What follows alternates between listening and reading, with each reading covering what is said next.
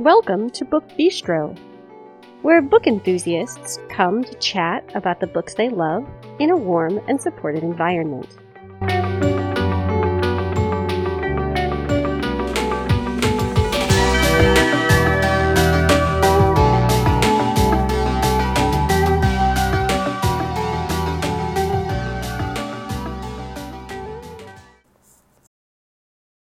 Today is Tuesday, February 7th, 2023. Hello, everyone. This is Shannon, and I am here tonight with Sarah, Stacy, Mika, Kristen, Melissa, and Natalia. And today we are helping get you ready for Valentine's Day. So each of us has two books, only two, I know. And we are going to talk to you about these two, which are some of our very favorite romances. So I'm going to start us off, followed by Stacy, Mika, Kristen, Sarah, Melissa, and lastly, Natalia. You can find us on Facebook by searching for the Book Bistro podcast. Once there, you can post to our timeline. You can also message us privately. If you want a more social interaction, you can join our Facebook listener group, which is pretty quiet at the moment, though we are looking at some ways of possibly revamping it. If Facebook is not your thing and you still would like to hang out with us, check us out on our WhatsApp group. You can subscribe to that either by messaging us through Facebook or by sending us an email, and one of us will be happy to add you. If you're looking to get a hold of us via email, you can do that by contacting the Book Bistro podcast at gmail.com. So I'm going to be the first to say that picking books for this episode was challenging because, Amen. As we all know, there are so many great romances out there. And to say, like, this is my favorite out of all of them is just a really difficult thing to do. So what I decided to do was to pick things that I've read semi-recently that have kind of reawakened my love for certain things about romance. And so the first book that I want to talk about is The Marriage Game by Sara Desai. And this is the first in what looks to be a trilogy. I was hoping that there would be more books coming out in this series, but right now it's just the three in the Marriage Game series. And these are just wonderful contemporary romances set in the San Francisco area. And they feature an Indian American family finding love. So Layla is our heroine in The Marriage Game, and she has returned home after her life has fallen apart. And she has decided that she's going to start a new business now that she's back in San Francisco. But starting this business is really challenging for Layla because she doesn't have a clear idea really of like what her business is supposed to be. And so obviously, that sets up all sorts of obstacles for her. But one thing she knows for sure, and that is that she is going to set this business up in the space above her family's restaurant. And her father, who owns this building, is really okay with that. Like, Layla has always been sort of, his golden child, and he just wants things to go well for her. Now, his idea of things going well doesn't necessarily match Layla's because he has decided that part of what needs to happen for her is that she needs to get married. And so he has set up a series of dates for her with a group of men that he thinks will make the best suitors. And I'm simplifying all the reasons for this in this explanation just because I feel like part of what makes this book so charming is kind of the stuff that you learn about Layla's relationship with her family and that whole dynamic as you read. So I don't want to give too much away about how and why these things happen. So we also have Sam, and Sam is a very orderly, kind of uptight man when you first meet him.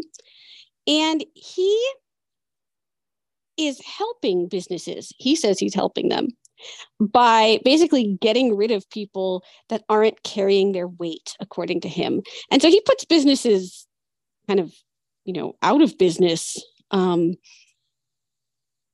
because he thinks that this is kind of the best thing to do. It's a way of, I don't know, like culling I'm trying to think of a good word.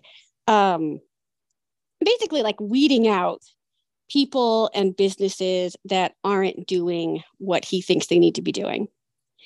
And he has rented the space above Layla's family's restaurant. Now, how can this be? Have they both rented it? Well, you'll have to read to find out.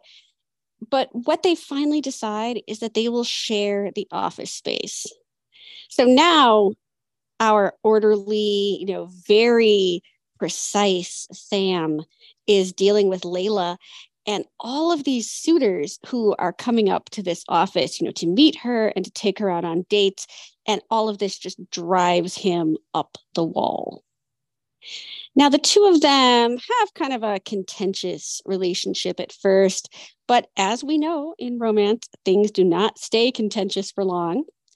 And soon they realize that they have feelings for one another, but there's so much that each of them has to navigate before they're ready and able to really fall for one another.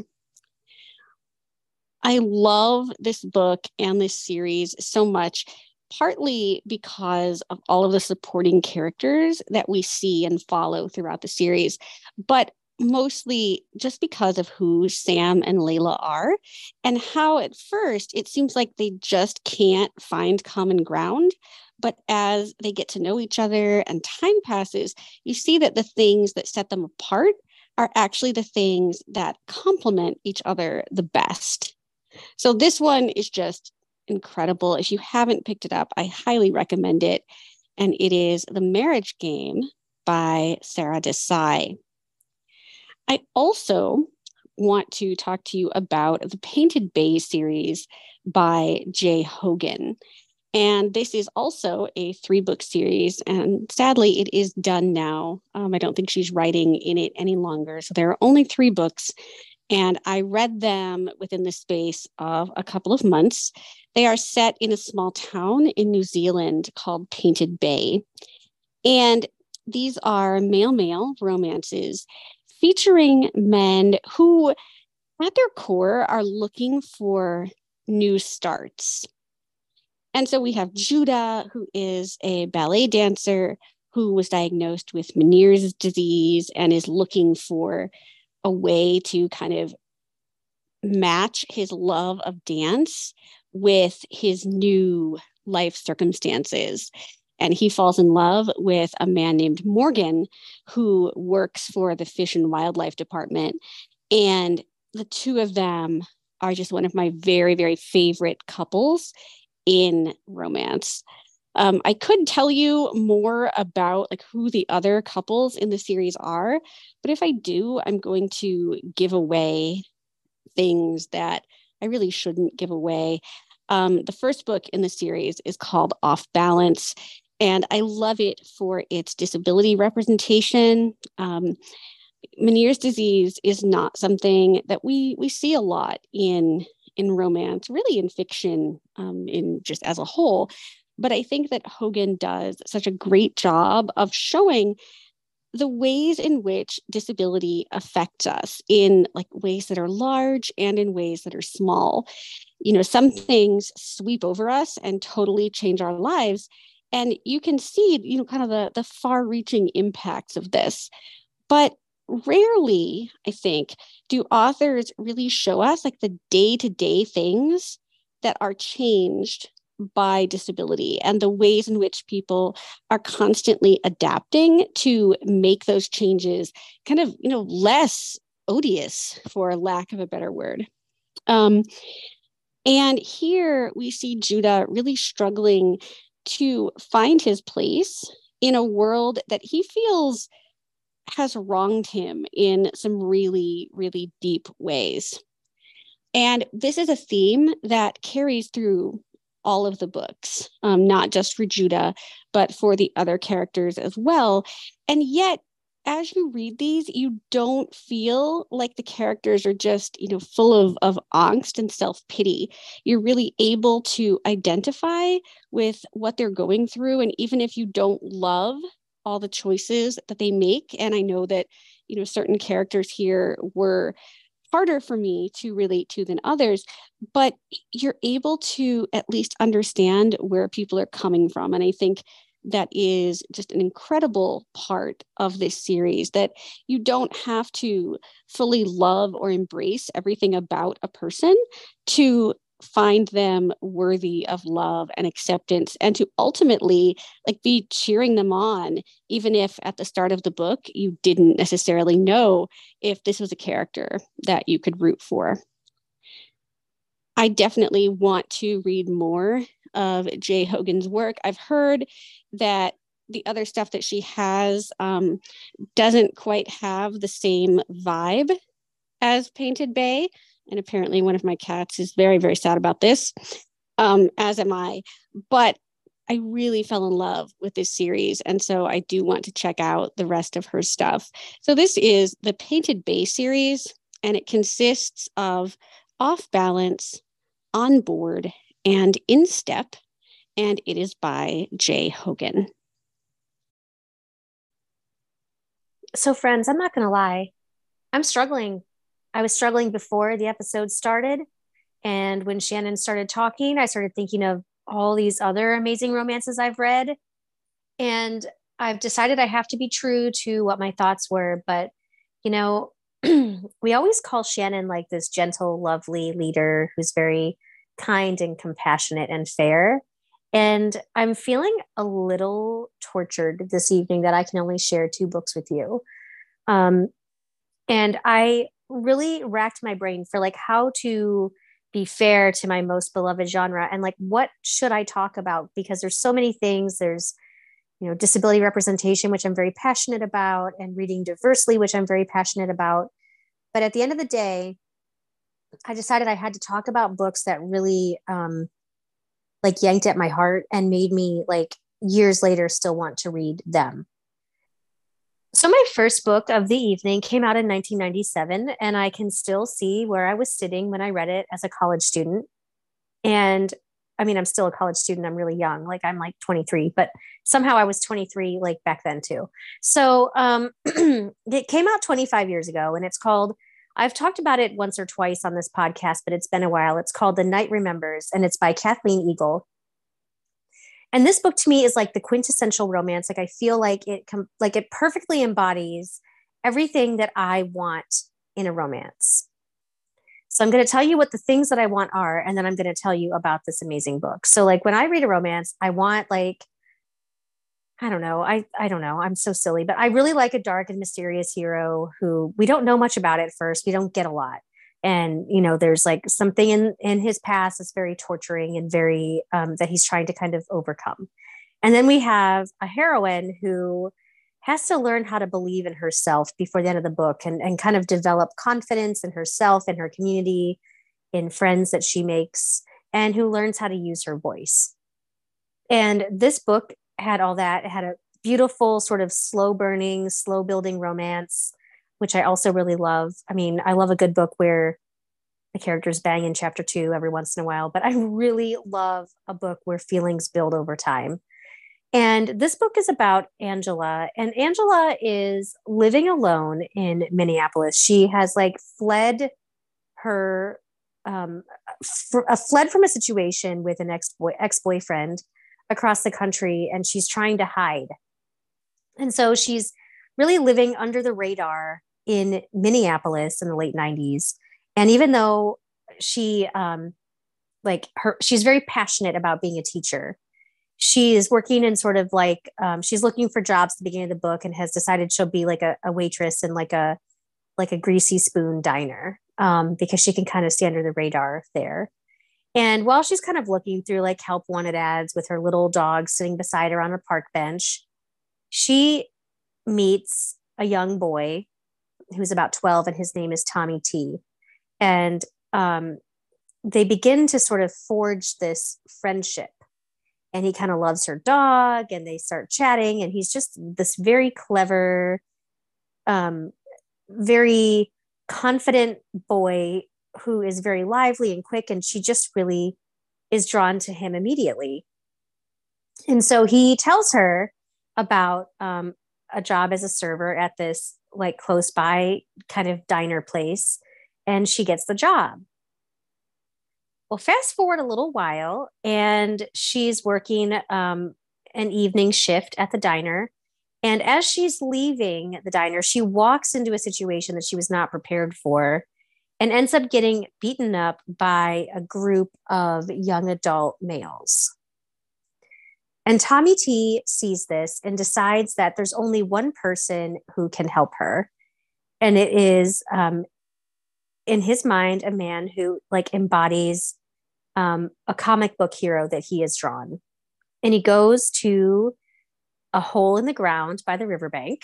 Just stay with me. Stay with me. This is a contemporary romance. It doesn't go like fantasy or anything. And he starts talking to this man and begging for his help to get Angela home safely because she's been beaten up and she's passed out. So this mystery man, all we know is like legit, like is like in a hole, like in the riverbank, comes and helps get Angela safely patched up a little bit. She can't go to the hospital because it'd be a way that her ex-boyfriend could track her down.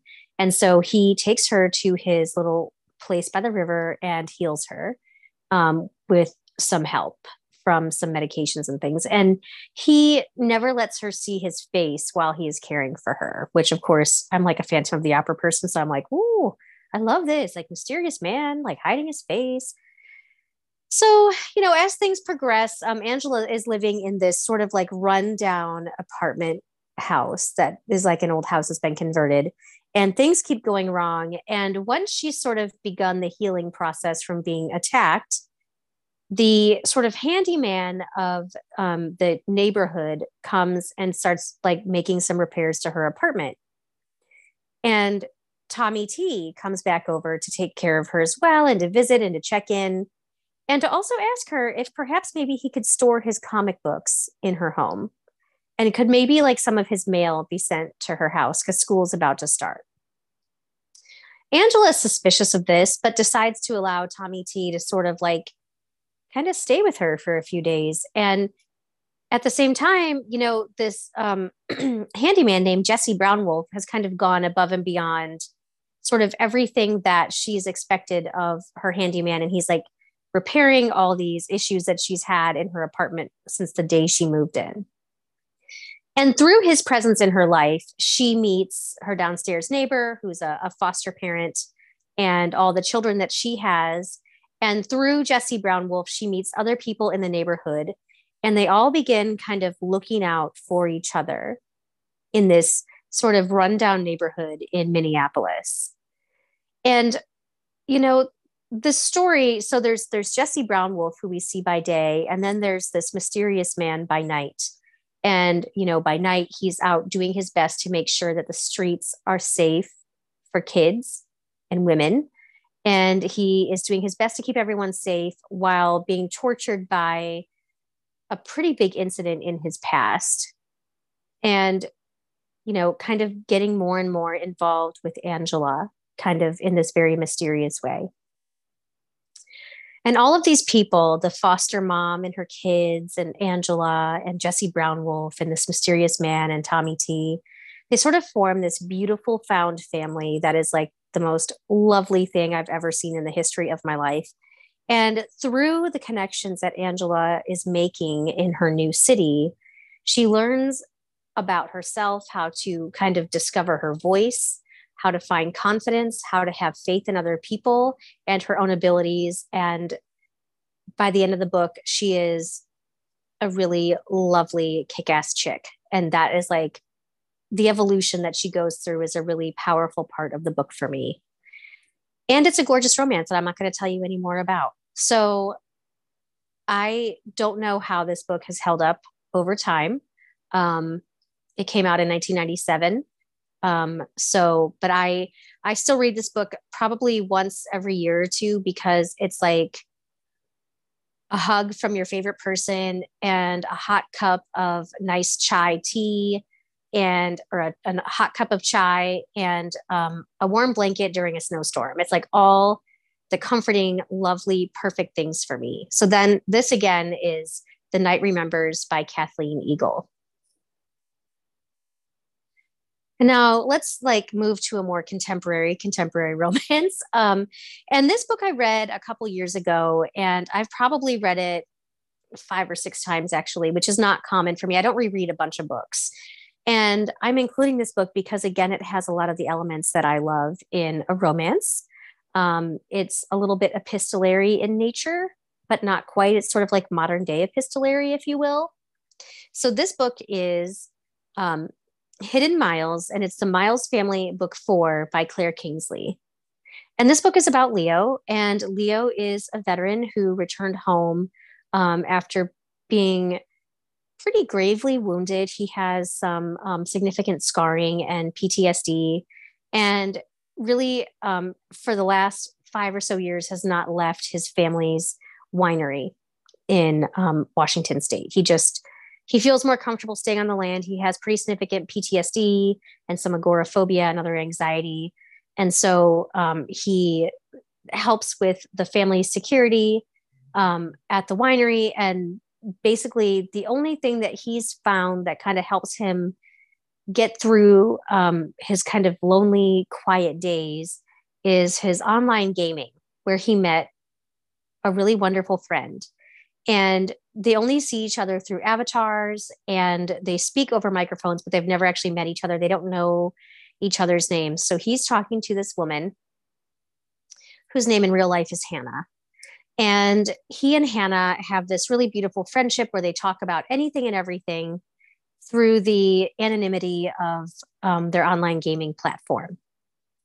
And her presence and kindness and sense of humor has done wonderful things for Leo, and she really enjoys his quiet strength and sort of shy sense of humor.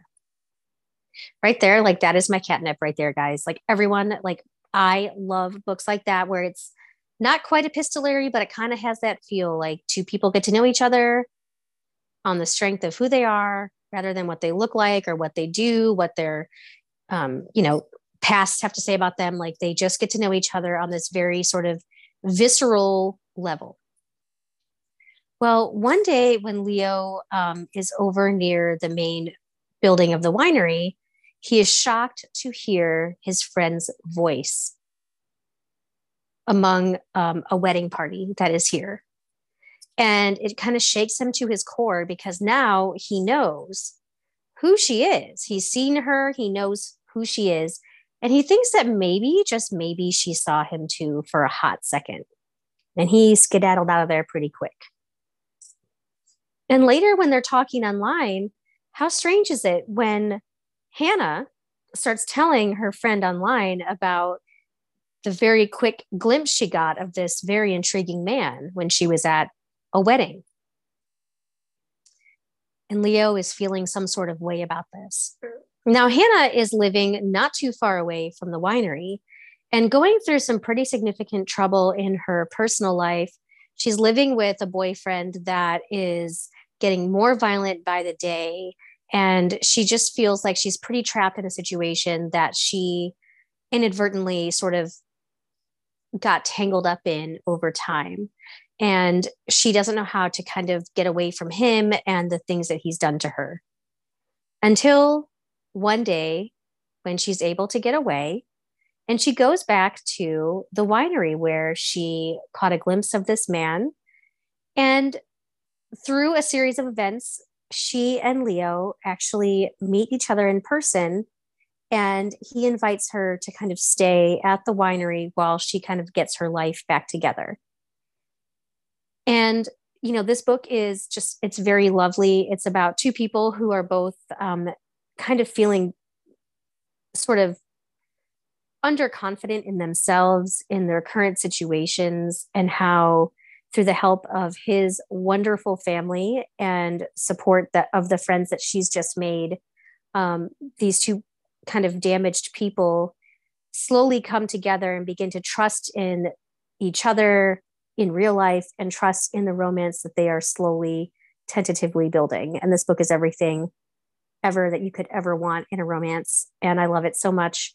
And that's all I'm going to say about it because I don't want to spoil everything. But this, again, is Hidden Miles, and it's The Miles Family, Book 4 by Claire Kingsley. I have read the first 2 in this series, and I need to move on to 3 and then this one. Well, I need to talk to you more about the series because I'm ready. I'll happily tell you. I think my soul is ready. It's a lovely series. It's a good family, small town, winery, yes. Washington. There's a lot to love about it. Full disclosure, I did not read this series in order. Don't tell Natalia. I wanted to get to this book particularly, and so I read out of order. But this series is best read in order because there is a family issue that kind of comes to light earlier in the series and is sort of kind of culminates in Leo's book, which is the final book of the series before the novella. So Shannon said that it was really hard to choose books. I did.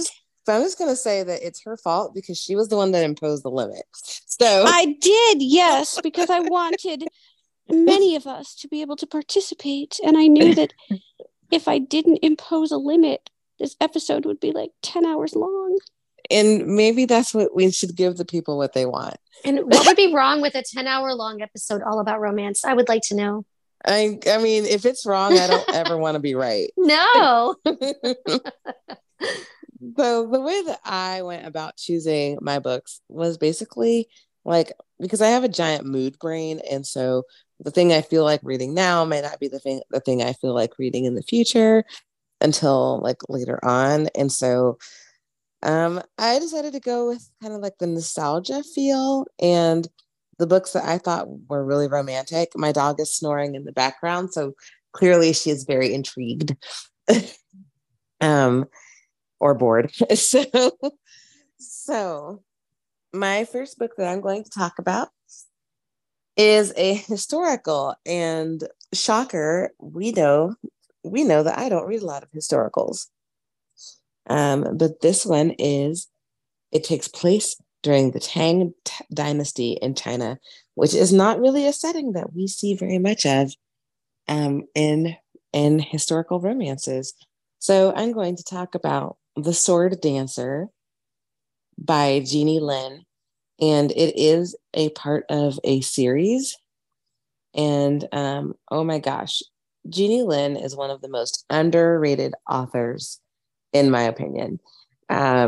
She is so fabulous, and I just don't think that she gets her flowers like she should. So this book is about a very kick-ass woman who is she is a thief, basically, and she is doing all the cool things. She is trying to find out more about herself and the mysteries surrounding her family. And it's entitled The Sword Dancer because she is very good with swords. There is a lot of like she is like an assassin. Like she moves silently. There's lots of fighting on rooftops and like climbing up walls and basically all kinds of cool things. And so she is out here saving people, and she's also stealing. And then we have the male protagonist. The male protagonist is a thief catcher. So this very much has enemies to lovers vibes, I would say. And he thinks very black and white. You know, this is wrong. There's no reason you should do this. It's wrong, wrong, wrong, wrong, wrong. And they team up and they have to solve a mystery. And when I tell you that this book has equal parts romance and adventure, and like if you've ever seen the movie Romancing the Stone, like I always felt like that had lots of romance and lots of adventure, so that by the time it ended, I had my fill of both and I felt really satisfied. this is a book that is very much the same way. And oh my gosh, just so much adventure. It makes you wonder, if this man is supposed to bring her in, how are they going to get their happily ever after? Well, Jeannie Lin is a phenomenal writer, and I hope that you will read this book because it is one of my favorites, and it is so, so good. The second book that I am going to talk about is called Heart of Darkness by Lauren Dane. And oh my gosh, this freaking book. What do you think are my favorite things when it comes to like paranormal romance? Can anybody take a guess at what my favorite like character type is? Like species wise.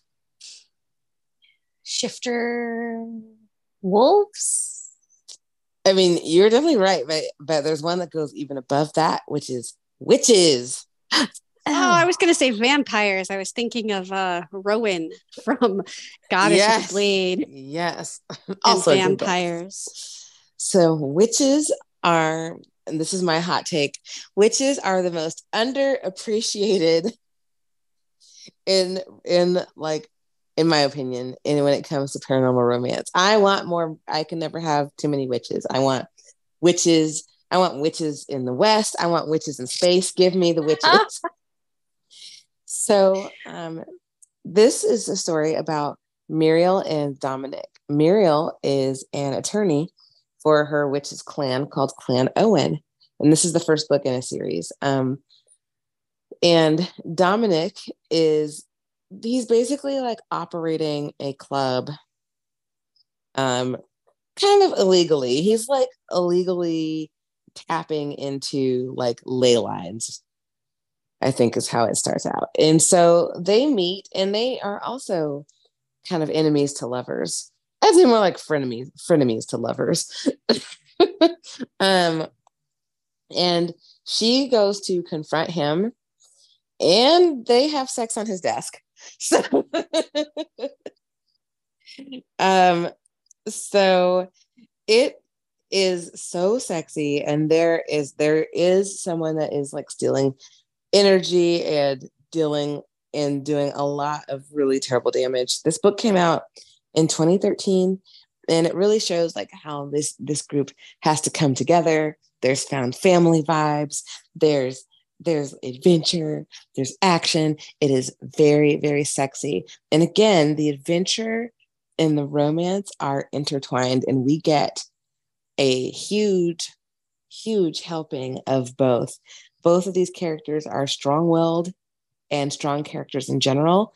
I will say this book did come out in 2013, and it does deal with racism as it pertains to different species, and a lot of it was very like I would say like the main villain, his motives are very much like politically motivated, and it was very interesting that this book came out in 2013 because it was just interesting because I felt like I was kind of reading sort of how things would play out in the future. So if you don't want to read about that, I completely understand. There are definitely some very xenophobic and racist people in this book that are not our main protagonists or anyone or any of their friends. But the book is skillfully done,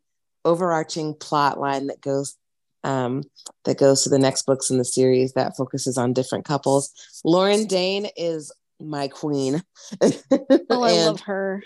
And her books, this book is so steamy, such great banter and wonderful world building and magic. I just feel like you can't go wrong. You cannot go wrong. And so again, that book is Heart of Darkness by Lauren Dane. Remember that like triad, like witches triad series that she has that I think now is like out of print and gone away forever? Sad face. I know. So my first book tonight is Keep This Promise, Rose Canyon, Book 3 by Corinne Michaels. And it can be read as a standalone, though you do see characters from the first two books in the series. But this book by itself is a great story. This particular installment in the series is about Holden James and Sophie Pearson. Holden is a surgeon in Rose Canyon, and Sophie is from England. And the way that these two are connected is about 3 years before this book takes place. Holden and some of his friends went to Vegas and had some crazy living for a week. And he got really messed up one night and had a one-night stand, and there you have it. And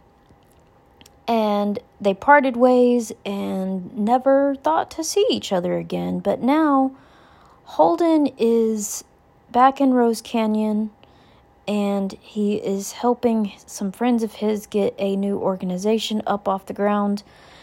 And in walks this beautiful girl, and she is British. And she says she is looking for Holden James. And he kind of recognizes her, but he can't place her and can't recall a name or anything. And so he starts talking to her, and all she can tell him is that they met 3 years ago in Vegas, and she has been sent to him ultimately for protection, but she doesn't know from what. Her husband, before he passed away from a heart defect, told her that she had to take her 3-year-old daughter and get out of the UK and not come back. And she's very confused by this. She doesn't know what's going on or what she's running from, but she did as he said, and a wild goose chase later, she is now in Rose Canyon with Holden. And Holden is very confused, but he vows to do whatever he can to help her and to protect her and her daughter from whatever may be after them. And he ends up having to do just that, along with his very close friends and some help from some other friends that Corinne Michaels writes about in another series. All of her series intertwine and are very, very good. So this also becomes a very beautiful love story between Holden and Sophie. When they had their fling in Vegas, they never thought to see each other again. He didn't know that she had a child, and since she didn't know his name or anything like that, she didn't have a way to find him. But the way he takes to protecting her and taking care of her and her little girl is just really sweet. He was always the one that didn't want to settle down and didn't want to have kids, but when these two ladies walk into his life, he just has a change of heart and really takes to fatherhood and falls in love with Sophie pretty quickly, and it's just a really sweet, sweet love story. So this again is Keep This Promise, Rose Canyon, number 3 by Corinne Michaels. My second book this evening is The Present, Mallory Anderson series, book 6 by Joanna Lindsey. And this is one of my all-time favorite love stories. It is about a very, very big, loving, boisterous family in London. And this particular book actually coming in the middle of the series takes us back to the kind of beginnings of this big, lovely family, the Mallory family. And this family has all gathered for Christmas at one of the family houses. And this mysterious present shows up in the sitting room, and they just cannot bear to wait until Christmas to open it. So they end up opening it early, and it turns out to be a journal written by their great-great-grandmother and grandfather, telling their love story and how they came to be and how they fell in love and the trials that they went through. And it all kind of brings the whole family together. Some of the cousins and brothers are having little spats and all kinds of stuff, and this journal just really brings the whole family together. It brings out some love stories that some of the family had suspected, but people were kind of keeping hidden. And it's just a beautiful story of how this big family began. And I found this book in the series to be my favorite of the series because it shows where it all started, how it all started, and just the love that definitely runs through every generation of the Mallory Anderson family. So this book, once again, is called The Present. It is Mallory Anderson series, book 6 by Joanna Lindsey. I'm just going to be really honest that this episode was super hard for me to narrow this down to 2 books that I love because I have so many. But I decided to focus on 2 aspects of romance that I am hoping to see more and more of. I'd like to read more about things that make me happy, like positive disability representation and body positivity. Yay! So both, I know. So the books that I chose, I really tried to make sure that both things dear to my heart were covered. So the first book I'm going to talk about is Better Than People, Garnet Run, Book 1 by Roan Parrish. And this is the story of Jack, who has moved back home to the small town of Garnet Run. Something kind of distressing happened, but it shall not be talked about because it'll give away a big part of the book.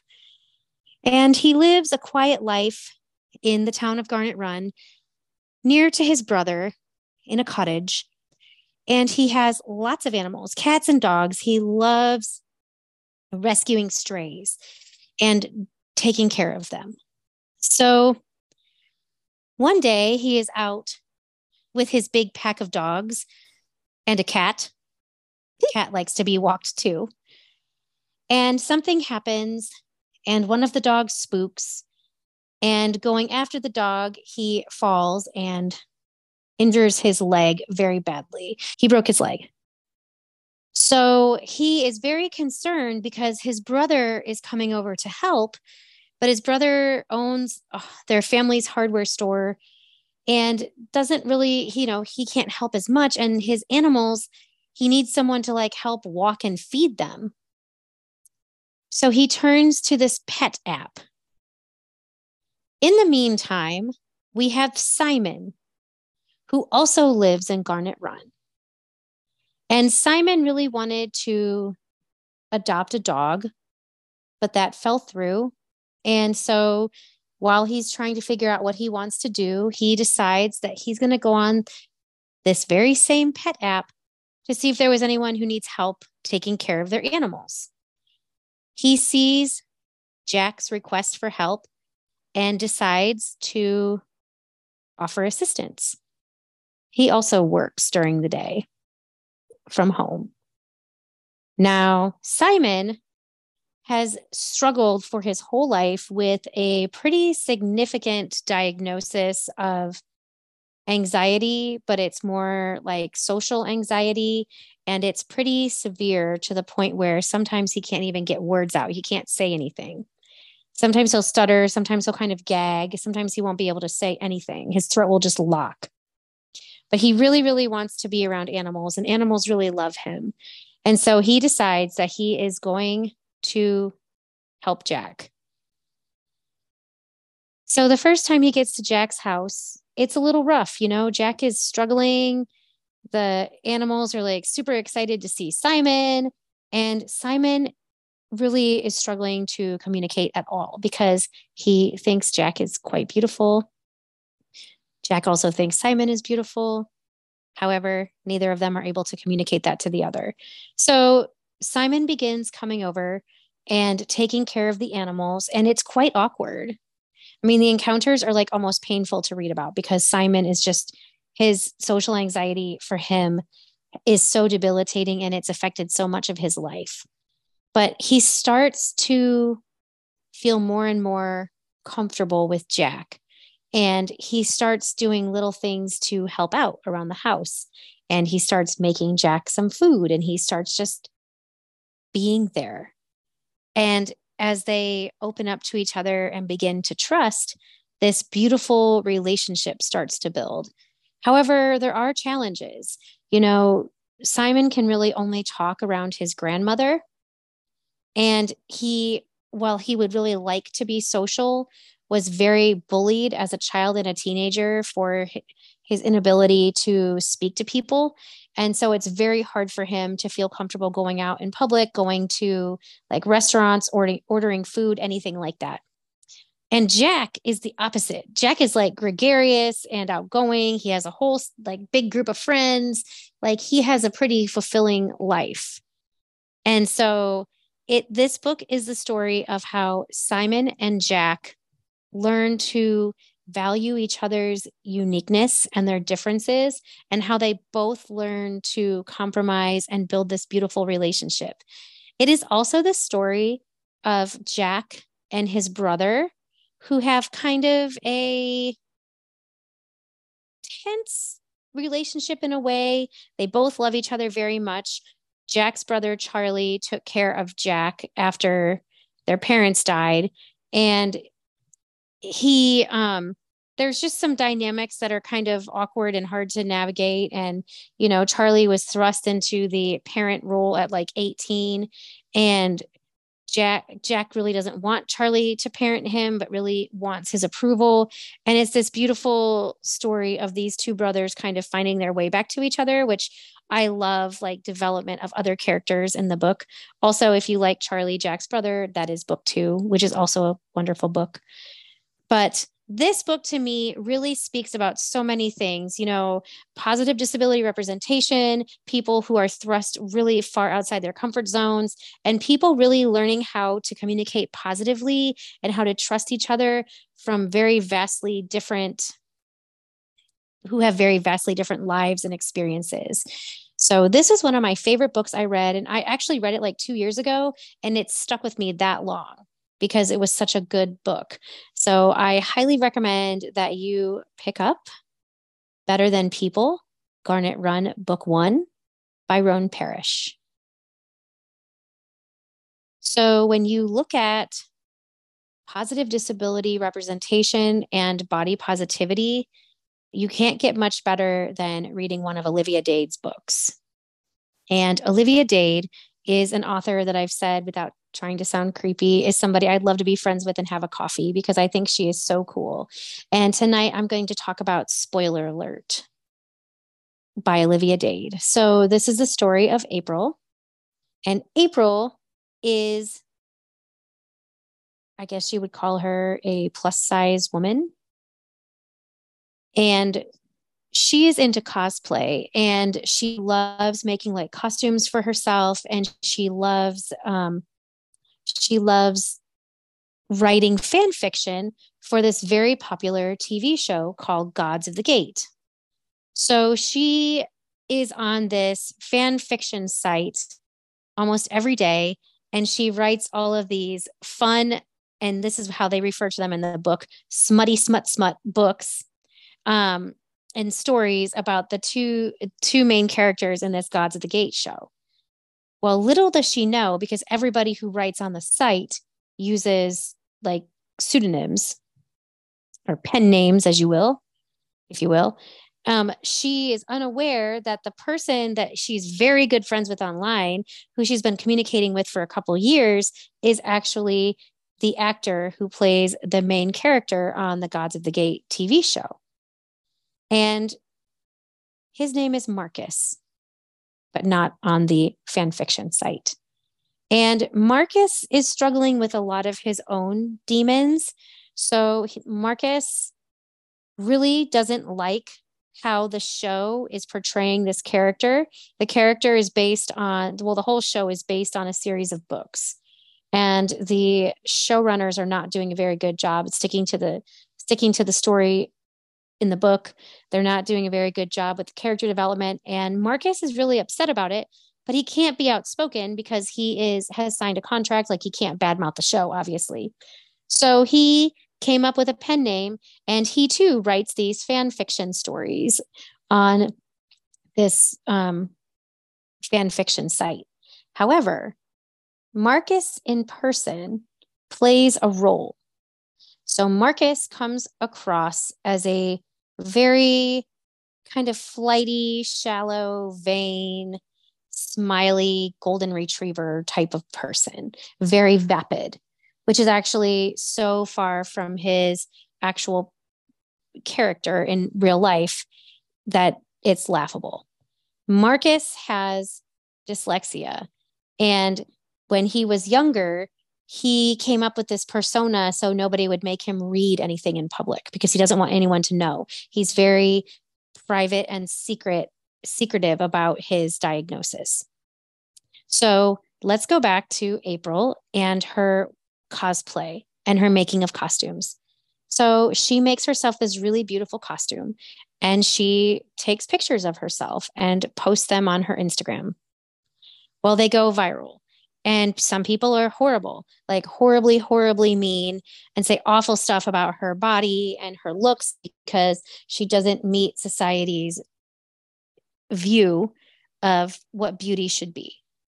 But Marcus thinks she looks great, and not knowing that he is talking to his friend who he's very close to online, he comments and says, "You're beautiful. Would you like to go to dinner with me?" And he does that because he's mad at how mean people are being to her. So they go to dinner, and he figures out pretty quickly that April is his friend from online, but she doesn't know. And so a lot of the book is as Marcus, the actor, who plays a role that he doesn't really want April to think of him as, and April become friends and get closer and closer. He doesn't want her to know that he knows who she is, because he's worried that he will lose like the dearest friend that he has. Again, this is like a beautiful story about coming to terms with your diagnosis, coming to terms with the fact that your body is not the body that society thinks you should have, and loving yourself anyway. It's dealing with horrible, terrible parents who judge you for your dyslexia, who judge you for your size. And it's learning how to love somebody regardless of how society thinks you should have a relationship or who they think you should have that relationship with. This is one of my very favorite books I've read in a really long time. Actually, everything by Olivia Dade is magical, and I love her so much. But I would probably start with this one, Spoiler Alert, by Olivia Dade. I have two books that I would like to discuss. The first book is The Christmas Wedding by James Patterson. Usually we don't see many romances with senior citizens. In this story, James Patterson and his co-writer, Richard DeLillo, they tell the story of a woman and the three men that are trying to win her heart and her hand in marriage, which they decide that they will plan a wedding and have a date, and she will pick her husband on that day. And during the story, we also follow the family, and we follow how they are accepting all of this. And of course, there's some grumpy teenagers in there that, think weddings are lame and things that teenagers think. So, the day of the wedding, the three men wait at the altar, and then she comes down the aisle, and it's a very beautiful wedding from the descriptions. And then she picks each man by kissing them on the cheek and saying, "Love you." And then she walks to the third man and they embrace, and she cries, and she announces that this is who she was accepting, and they get married. I just found this very funny and yet kind of touching because, like I said, we don't see a lot of older women and men in romances. They're either married or divorced, or you never see that this woman has three men to choose from. The next book that I really, really read a lot of as a wedding or romantic book is called Fine Things by Danielle Steele. This is a very old book, I'm thinking. I can't remember the year. However, in Fine Things, we have Bernie. He's single, and he is looking for someone to spend his life with, yet he's having trouble until he runs into Elizabeth, and they meet and they begin to date. She has a child, Janie, from a previous marriage. So they meet and fall in love and become married. Elizabeth dies of cancer, leaving Janie and their son to be with Bernie. Well, Bernie is still grieving, and so is the daughter. So they go and see a pediatrician, and during the whole story of their grieving, things like that, they become involved, meaning the pediatrician and Bernie. Janie is kidnapped by her biological father, and then they are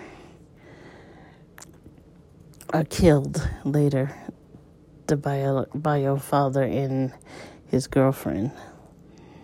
So it's kind of a slow book because I believe it was written in the 80s or the 70s, but I really enjoyed the development of the characters and the relationships.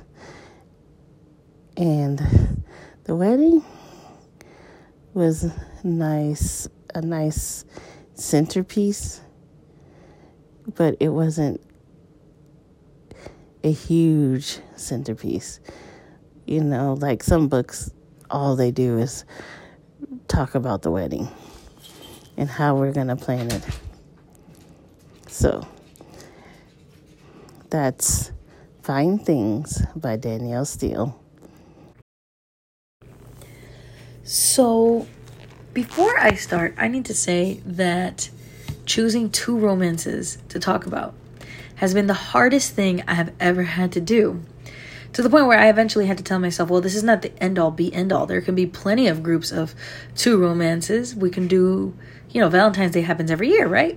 And there's plenty of romance to go around. But I guess I want to talk about what's off the top of my head first, and because I do a lot of comfort romance rereading, but also something maybe that I haven't talked about. So the first book I want to talk about is Where Dreams Begin by Lisa Kleypas. And yes, I talk about Lisa Kleypas a lot because I feel that all of her romance novels in one way or another have touched me very deeply. I always finish them and think, to be loved like that. So Where Dreams Begin is a book that I read while I was still living in Boston, and I was flying home to Miami to visit my family, funnily enough, for Valentine's Day weekend. So this book is about Holly Taylor, and Lady Holly Taylor is a widow, and she is a widow of a man that she loved very much and who loved her very much, but was killed when he became sick. I believe it was fever or typhoid fever, or maybe was it scarlet fever, one of the fevers that happened in the 19th century England. And so now she is a widow, and she is kind of allowed to go back into society. She also has a daughter who's, I think, a young toddler. And she goes to a party, the first one, I think, ever since she became a widow. And, well, she meets a man who grabs her and just kisses her. You got it. Plants one on her like he knows her or something. And surprisingly, she really likes it. And it's super, super passionate for both of them. Now, this man is called Zachary Bronson, who has built an empire of wealth and power, although in the Ton, wealth doesn't matter as much as social status. So you could basically be a poor as dirt duke and your worth is more than a really rich rogue like Zachary Bronson. But Zachary wants to secure a wife to make his position in the Ton higher, but he won't just settle for any woman. And so when he meets Holly Taylor, he decides that that's going to be the woman. And Holly has spent her whole life playing by society's rules, regardless of how she feels. And when Zach Bronson offers her to move into his house and teach him how to be more cultured in society, she is willing to risk everything to ensure her financial security, and not only hers, but her daughter's, because she is kind of tired of having lived at the mercy of her in-laws as a widow at the time. So I really can't explain just how much I loved this book, but one of the main reasons I'm talking about it today is because a lot of romance novels where we read that the heroine has been married before, at least that were published in this time period, like the 90s, 80s. This was published in 2000, so a little later. But the romance novels I tend to favor, if there was a previous marriage, there was always some kind of defect or always something wrong with the previous marriage, whether it was divorce, whether there were problems before the spouse died, something like that. Well, in this book, Holly Taylor and her previous husband, or her late husband is the right word, were very, very in love with each other. And they had this little girl that they have in love. And that never changed. The man just passed away. So I really enjoyed the realism of how, even though this is in a historical period, how somebody would move on from a very happy marriage to try and figure out not only who they are after that, but how they're going to live, especially as a woman in a society that really isn't made for anything past marriage or any other option that isn't either marriage, spinsterhood, widowhood, or, basically being at the mercy of relatives that want to take you in and not having any financial security or control over your own things. And also, the choice between what's societally correct and what you actually want out of life, and is it worth it? So this is Where Dreams Begin by Lisa Kleypas, and it is a standalone. So if you have not picked it up just yet, please do. It'll definitely make your Valentine. So in honor of this weekend's upcoming Super Bowl, and because I rather enjoy sports romances, why not talk about my very, very favorite one, which is It Had to Be You by Susan Elizabeth Phillips, Chicago Stars, Book 1. Now, this book was published in 1994 when I was 2 years old. I believe I read it when I was about, 16, and loved it. And really, it has withstood the test of time for me. Although there are a lot of things that happen in this book and a lot of terminology that is used in this book that is probably no longer acceptable, which is the right thing. But somehow, even though this book contains a lot of unacceptable, derogatory terms against women, I feel that it is quite empowering to women, or it makes me feel that way when I read it. And it's about Phoebe Somerville, who is back home in Chicago for her father's funeral. Now, her father, he has been a terrible father. He has given her a miserable childhood. She is one of 2 daughters that he had with 2 different women. And he didn't really care for having daughters and was just terrible all around. But the one, good thing you could say he did was that he was not only rich, but the owner of a very famous Chicago football team called the Chicago Stars.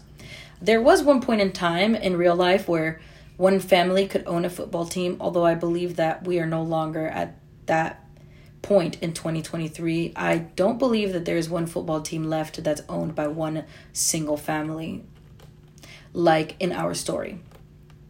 So unbeknownst to Phoebe, when our story starts, she is obliged to stay for the reading of her father's will. And supposing that she's not going to get a thing, but she's going to do the thing right and complete what she feels obligation to her father. However, she does receive an inheritance, which is the football team of the Chicago Stars. Except her father had a very sadistic streak. And his condition is that she can keep the team if she leads them to the game right before the Super Bowl and they win. And if they lose, her team will go back to her cousin, who was supposed to be the original inheritor of it. Now, it's quite obvious that when Bert Somerville, Phoebe's father, made this will, he kind of just wanted to get the last laugh on his daughter because he wasn't in agreement with some of the life decisions she was making at all. And Phoebe kind of refuses to play this game with her father. Her father's already dead and there's nothing he can really do. So she just continues her life, doesn't really care about the team, lets the team run itself, does nothing to run it. But in walks Dan Kilbo, who is the coach of the Chicago Stars after a long, successful career in his own right, and who has worked really hard to try to push this team forward, getting better players and just working extra to try to bring this team to a competitive level. And Phoebe is getting in the way of his plans because she's the owner and she's the only one that has any kind of power to do anything, and she's not doing anything. So Dan tracks her down and convinces her to do something about her team and to try to make it successful. Except, will the team win will she get to keep it?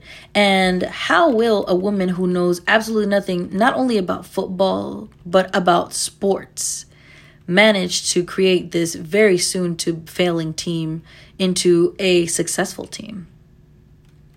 So this is It Had to Be You, Chicago Stars Book 1.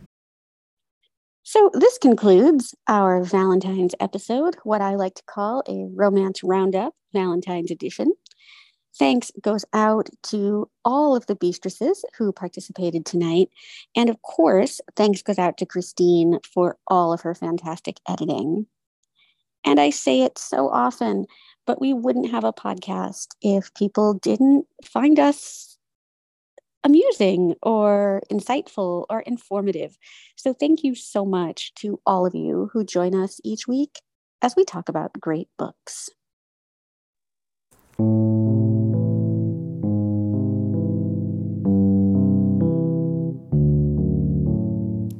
If you would like to leave us a rating or a review, you can do that on Apple Podcasts or any other platform that you use to access the show.